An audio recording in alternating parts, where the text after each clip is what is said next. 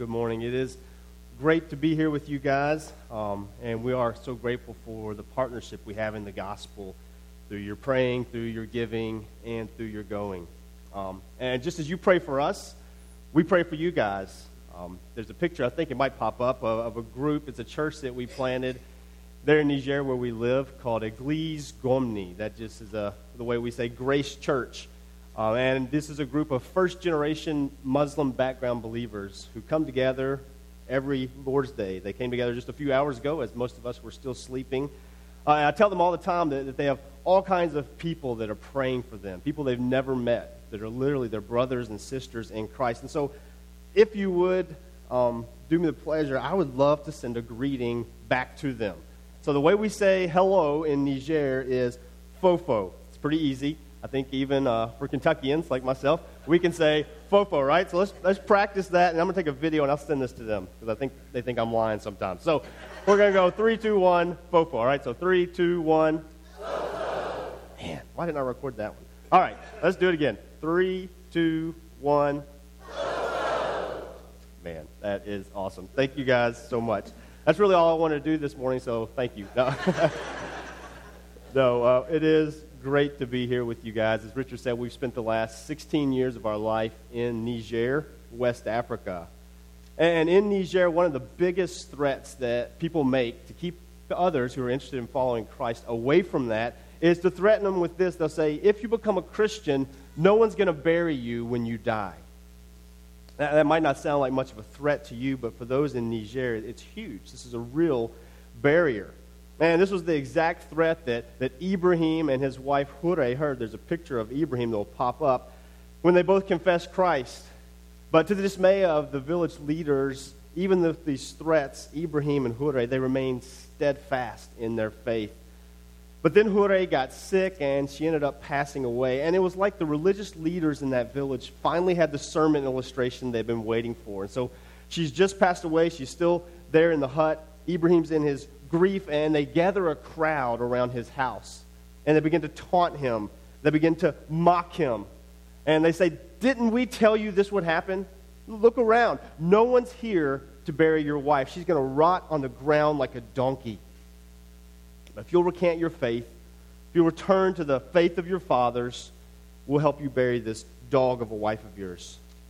But Ibrahim, this poor and weak farmer, he looks right at these most powerful men in his village, and he says, if I have to bury her by myself, I will. But there's no way that I'm turning back on Christ, who's given me life, who's saved me. Just this amazing moment that we saw. But then something even more incredible happened. One by one, other believers who were hiding in that crowd, who up until this point had not confessed their faith publicly, just for moments like this one, seeing Ibrahim's boldness, they began to step out and gather around Ibrahim. And then this small group took Hure's body and buried her, all while the crowds mocked and taunted them. And see, something began that day that almost no one noticed. While it was clear these men had lost one community, what wasn't so obvious, at least to those standing there that day, was that these men had actually found a new one. And it was a better one. And it was a community that would endure long after all the kingdoms of this world had faded. You see, this little outcast group of some of the poorest people on the planet, they began to come together. And the Spirit of God began to take the Word of God and form them into the people of God. They shared boldly in their faith, and their numbers grew. They made disciples who ended up planting a church in terrorist-occupied land. See, that's the way the upside-down nature of the kingdom goes. Something that starts out so small, so weak, so seemingly insignificant, like a little seed, like a little bit of yeast, it begins to grow and mature until you look up one day and it's an unstoppable force. This is the way of kingdom advance, and that's what I want to talk about and think about with you this morning. There's a slide, the mission of God and the missionary task, about what God has invited all of us who claim to be His disciples. He's invited all of us into this. And I'd also like to connect a few dots with you this morning to show that how you, being in this room today, that has its roots all the way back in the beginning. Where we find on the opening pages of Scriptures, God creating a good world full of good creations that were designed to point to Him and to ring out in praise to Him. However, as you know, the pinnacle of that creation, man and woman, made in his image, invited into his work, enjoying a perfect relationship with him, they refused to join the rest of creation in this chorus of praise and instead believe a satanic lie. And in that one act of rebellion, it throws the entire cosmos into chaos. And yet, even in the midst of that darkness, a ray of hope shines out. Surprisingly, I think, where we expect condemnation, God gives a promise in Genesis 3:15, known as the first gospel, that through the offspring of the woman is going to come one who will crush the head of this lying serpent, one who will have the power to undo this curse and to make right all that had been lost. Well, you know how the story goes. The man and woman, they have children, but the serpent's head goes uncrushed. And in fact, the one sin that started this mess, it gets multiplied out exponentially by their offspring, until God's righteous wrath falls down and all of humanity is swallowed up, literally drowned in a flood of judgment, except for one man, Noah, and his family. But even Noah, he is no snake crusher. And from him, this wickedness, it just starts over all again, until ultimately all of the people of the world come together, uniting, not in worship, but in a construction project of rebellion against God. And so God scatters them. He confuses their language. This tragic moment in history, it's the beginning of unique people groups, of distinct languages and cultures. And it's once again in the midst of such darkness that hope shines forth. There in Genesis 12, where God calls Abram, this pagan nomad with a barren wife, and he says, I am going to create from you and for myself a people. And through them, I'm going to bring about a Savior who will bring blessing to all these families. That all these diverse peoples who are currently in rebellion, currently doubling down in their wickedness, God is going to rescue them and bring them back and create for himself a new people whom he will dwell with forever. And this plan, it's unbelievable, literally impossible, laughable. But with God, nothing is impossible. And this begins the anticipation for this snake-crushing, all-nations blessing Savior of the world. And though the storyline narrows its focus onto the people of Israel, it's not really about Israel, is it? It's about Israel being a light for and a blessing to and the conduit through which God will bless the nations. And we just see God at work in the Old Testament, God working through famine, through jealousy, through captivity, through rebellion, through grumbling, through wandering, through idolatry, through corrupt leaders and division, through pagan kings and through exile, through this and so much more. God is providentially moving all of time, all of history towards his perfect plan. This is not the story of a faithful people, of heroes and saints. It's the story of a faithful God and his covenantal commitment to his mission to bring about his Messiah, a Messiah for all peoples. As you know, the Old Testament ends with these promises just left hanging, and that they're going to hang there for 400 years until John the Baptist's voice, like one crying in the desert, breaks through that silence, proclaiming what? Behold the Lamb of God, who takes away the sins of the world. Like this promised one has finally come. At this point in Jewish history, messianic expectation was at an all-time high. With the pagan Romans defiling everything and Greek culture threatening to replace their Jewish traditions, the people of God were ready for a Messiah, for a David-like warrior riding in on a horse with a sword in his fist. In other words, they were ready for a roaring lion. They didn't expect a sacrificial lamb. But Jesus didn't come to return Israel to the glory days. He didn't come to restore political power and military might. He came to die and to defeat sin and death through his resurrection so that he might purchase the redemption of people from every tribe and every tongue. Jesus reminds them this was the plan all along. He keeps reminding them of God's global mission. It's so much bigger than ethnic Israel. He's reminding them that he has sheep, not of this fold. He reminds them that true Israel isn't about bloodlines and family trees, but about faith. After his resurrection, this is what Jesus commissions his disciples to give their lives to, what we just read about. This is why he sends his Spirit, so that they might be his witnesses and proclaim his gospel to all nations.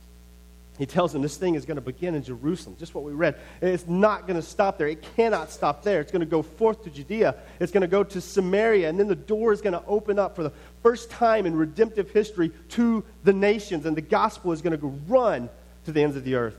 And that's exactly what happens. This little group of Jewish believers sitting in a room somewhere in the Middle East, they receive the Holy Spirit, and that ancient promise starts to unfold. The gospel is just unleashed to the nations, that despite challenge after challenge, despite persecution and exile, despite being marginalized and cast out, despite all of these things being fed to lions and burned at stakes, the gospel cannot be stopped. It just keeps going and going. Because what happened in that room in Jerusalem, it begins to spread. It goes to Turkey. Then it goes to Egypt, to Greece, to India, to Spain, to Algeria, to Sri Lanka, to Ireland, to Yemen, to Norway, to Japan, to Russia, to China, then to Senegal, to Kenya, to Australia, to North America, just on and on it keeps going until one day it came to you. And you being here this morning, that is part of God accomplishing what He promised He would do in Genesis 12. Do you know what it took to get the gospel from a handful of Greek-speaking Jewish believers in Jerusalem to Bloomfield, Kentucky? Do you know how much sacrifice was made so that you might be here and you might hear and receive the gospel? Do you know the stories of martyrdom, of loss and sacrifice, of poverty, of leaving everything behind, of literally laying down their lives so that you might be in this room right now? And so all I'm trying to do with you this morning is fan into flame a gospel fire in you and hopefully in this church, and to plead with you, don't let the gospel mission, this global mission, stop with you. The gospel's gone to Jerusalem. The gospel has gone to Judea. It's gone to Samaria, and we are in the last phase of the mission, and there's still so much work left to do. There's still 7,398 unreached people groups who represent 3.2 billion people who right now have little to no access to the gospel. 3.2 billion men, women, and children, just like Ibrahim and Hure used to be, who, unless someone goes to them, unless someone shares with them, will go their whole life never meeting a Christian, never hearing the gospel, and then they will die and spend eternity in a real place called hell. This task is not finished. And this isn't about mission trips. This isn't even about getting on a plane and moving your family to a place like Niger. This isn't what some people do over there. This is what all Christians do everywhere, as God has invited all of us into this, so that whatever your capacity, wherever your geography, you have a role to play. And so this morning, I just want to give you 3 motivations to give yourselves fully to this task. 3 encouragements, I hope, to leverage your life and your resources for what ultimately matters most. The first motivation I would give you is that we have a God who is worthy. That from beginning to end, the Bible shows us that God is motivated by one thing and one thing alone: receiving glory and honor that He is worthy of. In Isaiah, we see God created the world and all of humanity for His glory. The psalmist writes that the heavens declare His glory. We see that God saving Israel out of Egypt and us out of Adam, that was for His glory, for His name's sake. God tells us He will not give His glory to another. Jesus writes that, or tells us that even our good deeds are to cause others to give God glory. Everything we do, Paul writes to the Corinthians, we do for the glory of God. In Philippians, we see that even Christ's exaltation, His receiving this name above all names, it ultimately is for the glory of God. That in short, God is motivated by receiving what God alone deserves, namely glory. And this has to be our motivation as well. Like the reason that we want to give ourselves to this task, this missionary task, it isn't because we feel sorry for unreached peoples. It's just true that the reality in places where these 3.2 billion people live, in places like Niger, it's terrible. It's places where poverty is rampant, where the threat of terrorism is real, where civil war is constant, where corruption is the MO, where diseases that we don't even think about here, they wipe out entire communities. It's where there's no access to clean water or good education. And while we pray and we work to see healing brought to those situations, our primary motivation, it is not one of pity for their physical state. And hear me on this, it isn't even pity for their spiritual state. As odd as that might sound to you, even the lostness of these 3.2 billion people, while that stirs our heart, it must stir and move our hearts, that isn't our ultimate motivation. Instead, our ultimate motivation is that we long to see God receiving the worship and praise that God alone is worthy of. From every nation, from every tribe, from every tongue. The peoples who are currently bowing down to lesser and false gods, to idols, to demonic forces, that they would sing and be made glad in the God of their salvation. That we pray and we long for God's glory to cover the earth like waters cover the sea. Because it is His glory that is for their good. Like we want the 135 million Shaikh of Bangladesh currently living in darkness. We want them to confess Christ because we want them to taste and see that the Lord is good and worthy to be praised. We want the 56 million Hausa of Nigeria who do not know Christ. We want them to repent and believe in the only name that saves so that they might understand that in His presence there is fullness of joy. His glory is their good. His glory is the only thing that ultimately matters. As John Piper famously said, missions is not the ultimate goal. Worship is. Missions exist, he writes, because worship does not. That there is coming a day when missions will come to an end. But worship, you see, that's forever. And so our desire for this is for this to become more and more a reality now on earth as it is in heaven. And so we pray for this. We give our lives for this. Why? Because God alone is worthy of it. And He alone will be worthy of it forever and ever. There is no God like our God. A second motivation I would give you is that we have a task with which we've been entrusted. Faith comes by hearing, Paul's going to write to the church in Rome. And everyone who calls on the name of the Lord will be saved. What a glorious and amazing truth. But then Paul, as you know, he just reverse engineers this thing with some questions. He begins to ask, but how can they call on Him unless they hear? And the next logical question, and how can they hear unless someone preaches? And how can someone preach unless he is sent? And in that series of rhetorical questions, we can see Paul's point. God has entrusted this missionary task to the local church. It's the local church that is God's chosen instrument, his chosen vehicle to spread His glory through the twofold task of showing and sharing the good news of Christ. That in other words, it is the church that is both a visible and a verbal witness to the gospel. Paul's going to write to the Ephesians that it's through the church that it pleased God to make known His manifold wisdom to the rulers and authorities in the heavenly places. Like, think about that. That's why you're here this morning. I don't know if you realize that when you're getting dressed and coming here this morning. But you being here, God, through you, through this local body, He is announcing, He is proclaiming, not just to those in this city, but to those in the heavenly places, the unsearchable riches of Christ. That you being here is saying something incredibly profound. Jesus says it's our unity, it's our sacrificial love for one another, the putting others first, the serving and forgiving of one another, the coming together from people from different backgrounds, different ethnicities, different cultures, different age brackets, different socioeconomic categories. All these things the world says ought to divide us, those get torn down by the gospel. And in their place, a new and united people formed in Christ. This is our testimony, not just to Bloomfield, but to the heavenly realm, causing angels to worship and causing demons to tremble, reminding them that their doom is sure as God unites all things under Christ. God has placed you here as a testimony to this community to show them what the kingdom of God looks like. And God has placed you here as a light to this community to share with them what God has done in Christ. Not to give them a list of rules so that they might behave better, but to point them to a treasure they might behold.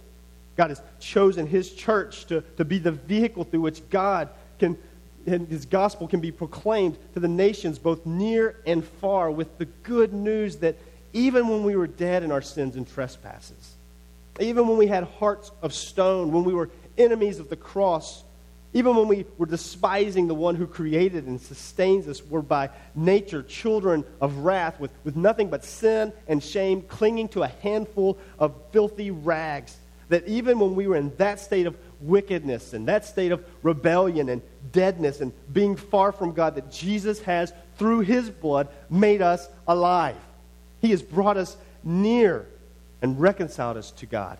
That Jesus took our sins upon himself, canceling the record of debt that stood against us, setting it aside, nailing it to the cross, and declaring once for all, it is finished. That we, unlike every other religion in the world, we don't tell people what they must do. Instead, we herald what Christ has done. This is the news that you've been entrusted with. And I just want to remind you, 2020 did not surprise God. America's rapid descent into sinfulness and darkness, it doesn't have God wringing his hands, pacing back and forth, anxious about what to do next. Instead, in God's divine wisdom and in God's perfect providence, he is determined for this body to be in this place at this season. That God has determined for this moment in history for you to show and to share the gospel of his Son. It is no accident, no random turn of events that you are here right now. God has positioned you for such a time as this. He has entrusted this gospel task with you to announce to the world that Jesus is better. Like, what a unique opportunity we have in this moment in history to be a testimony that we can lose everything and still joyfully sing out, on Christ, the solid rock, I stand. All other ground, it's sinking sand. So we can only sing that if our hope is built on nothing less than Jesus' blood and Jesus' righteousness, because it is only Jesus who saves. It is only Jesus who satisfies, because it is only Jesus who is the Alpha and Omega, the beginning and the end. It's Christ who is the one who is upholding the entire universe by the word of his power. It is Christ that through him and for him all things were created. Jesus is the head of the church. He is the good shepherd. He's the bread of life. He is the living water. He is our great high priest. He is the Holy One, the hope of glory. Jesus is the great I am. He is the image of the invisible God, the judge of the living and the dead. Jesus is King of kings. He is Lord of lords. He's the way, the truth, and the life. He is Emmanuel, God with us, and he is coming back for his beloved bride, that we might be where he is. And it is this Jesus who calls out to all who are weary, to all who are broken, carrying their shame and their guilt. He says, come to me, and I will give you rest. This is the good news we have been entrusted with, that we have the privilege to proclaim to the nations both near and far. And then finally, we have a hope, a third motivation. We have a hope, a future hope that is certain. We see God's faithfulness in history past, but then in Revelation 7:9, we see a glimpse into God's fulfillment in future glory. As there we see nations gathering around the throne of Christ and worshiping him. The promises of Genesis 12 perfectly fulfilled in living color. Like, that's where all of history is heading. This missionary task, the mission of God, it will not fail. This is certain. If your hope is in this life and things that are going to rust and decay, you will be disappointed. They will fail you. I mean, if we've learned anything these past 2.5 years, it's that we are fragile. Like, everything can be taken from us in an instant. All the stuff we're tempted to put our hope in, it can vanish in the blink of an eye. But see, it's not so with Christ. He's made a way for us to have a confident joy because we have a future hope that is secure, that is certain. And what I want you to see with that is that is freeing for right now, for the present. I mean, think about it. We have a past that's been completely forgiven. We have a future that's eternally secure. This frees us up right now to give our lives fully to this missionary task. Like, don't miss out on this because you're distracted by or afraid of losing the things of this world. Don't waste this life. 8 years ago, my dad, the man who led me to Christ, who showed me what it meant to be a disciple of Christ, he passed away unexpectedly. And in God's kindness to me, I was able, miraculously, really, to be in the room when he drew his final breath.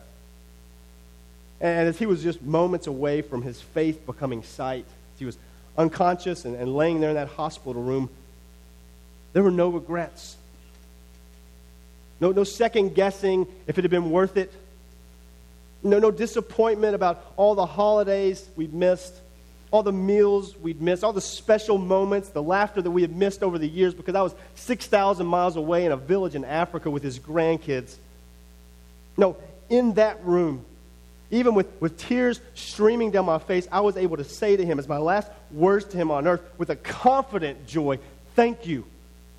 Thank you for teaching me that the time to sit down and enjoy a meal with family is not now, but rather it is at the marriage supper of the Lamb.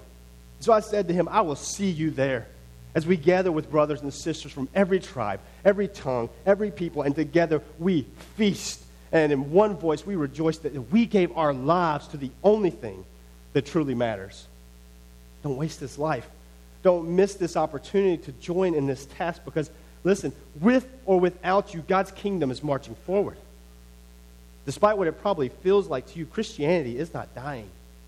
It is not fading. It is not shrinking back. Globally speaking, the gospel is exploding faster than ever. And you might be surprised at where it's growing the fastest. It isn't in places that are safe or easy, but rather in places that are often hostile and violent towards the gospel, where following Christ costs you dearly. And yet it's in those places that the gospel is exploding with growth. Because there you have men and women who have learned to count everything a loss compared to knowing Christ. Because their hope, it isn't in the here and now. It is in a future glory that is certain. The kingdom of God, it's so counterintuitive, isn't it?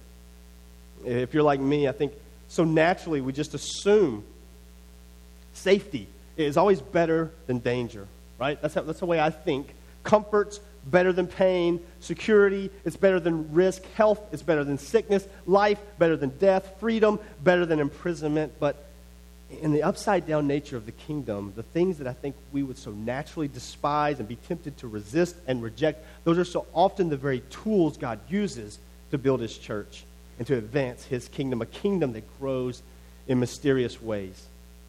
A kingdom that grows so often through pain, through loss, through suffering, through persecution. It's a kingdom that sometimes grows when a handful of men, even while they're mocked and ridiculed, bury the dead wife of their brother in Christ. God is committed to his mission, and it will be accomplished. Well, what a joy. What a joy it is to align our lives with that. But it's so easy, isn't it? It's so easy to get focused right here, get caught up in what's right in front of you, to spend all your time and your energy and your resources on what the Bible calls a breath, a vapor, a mist.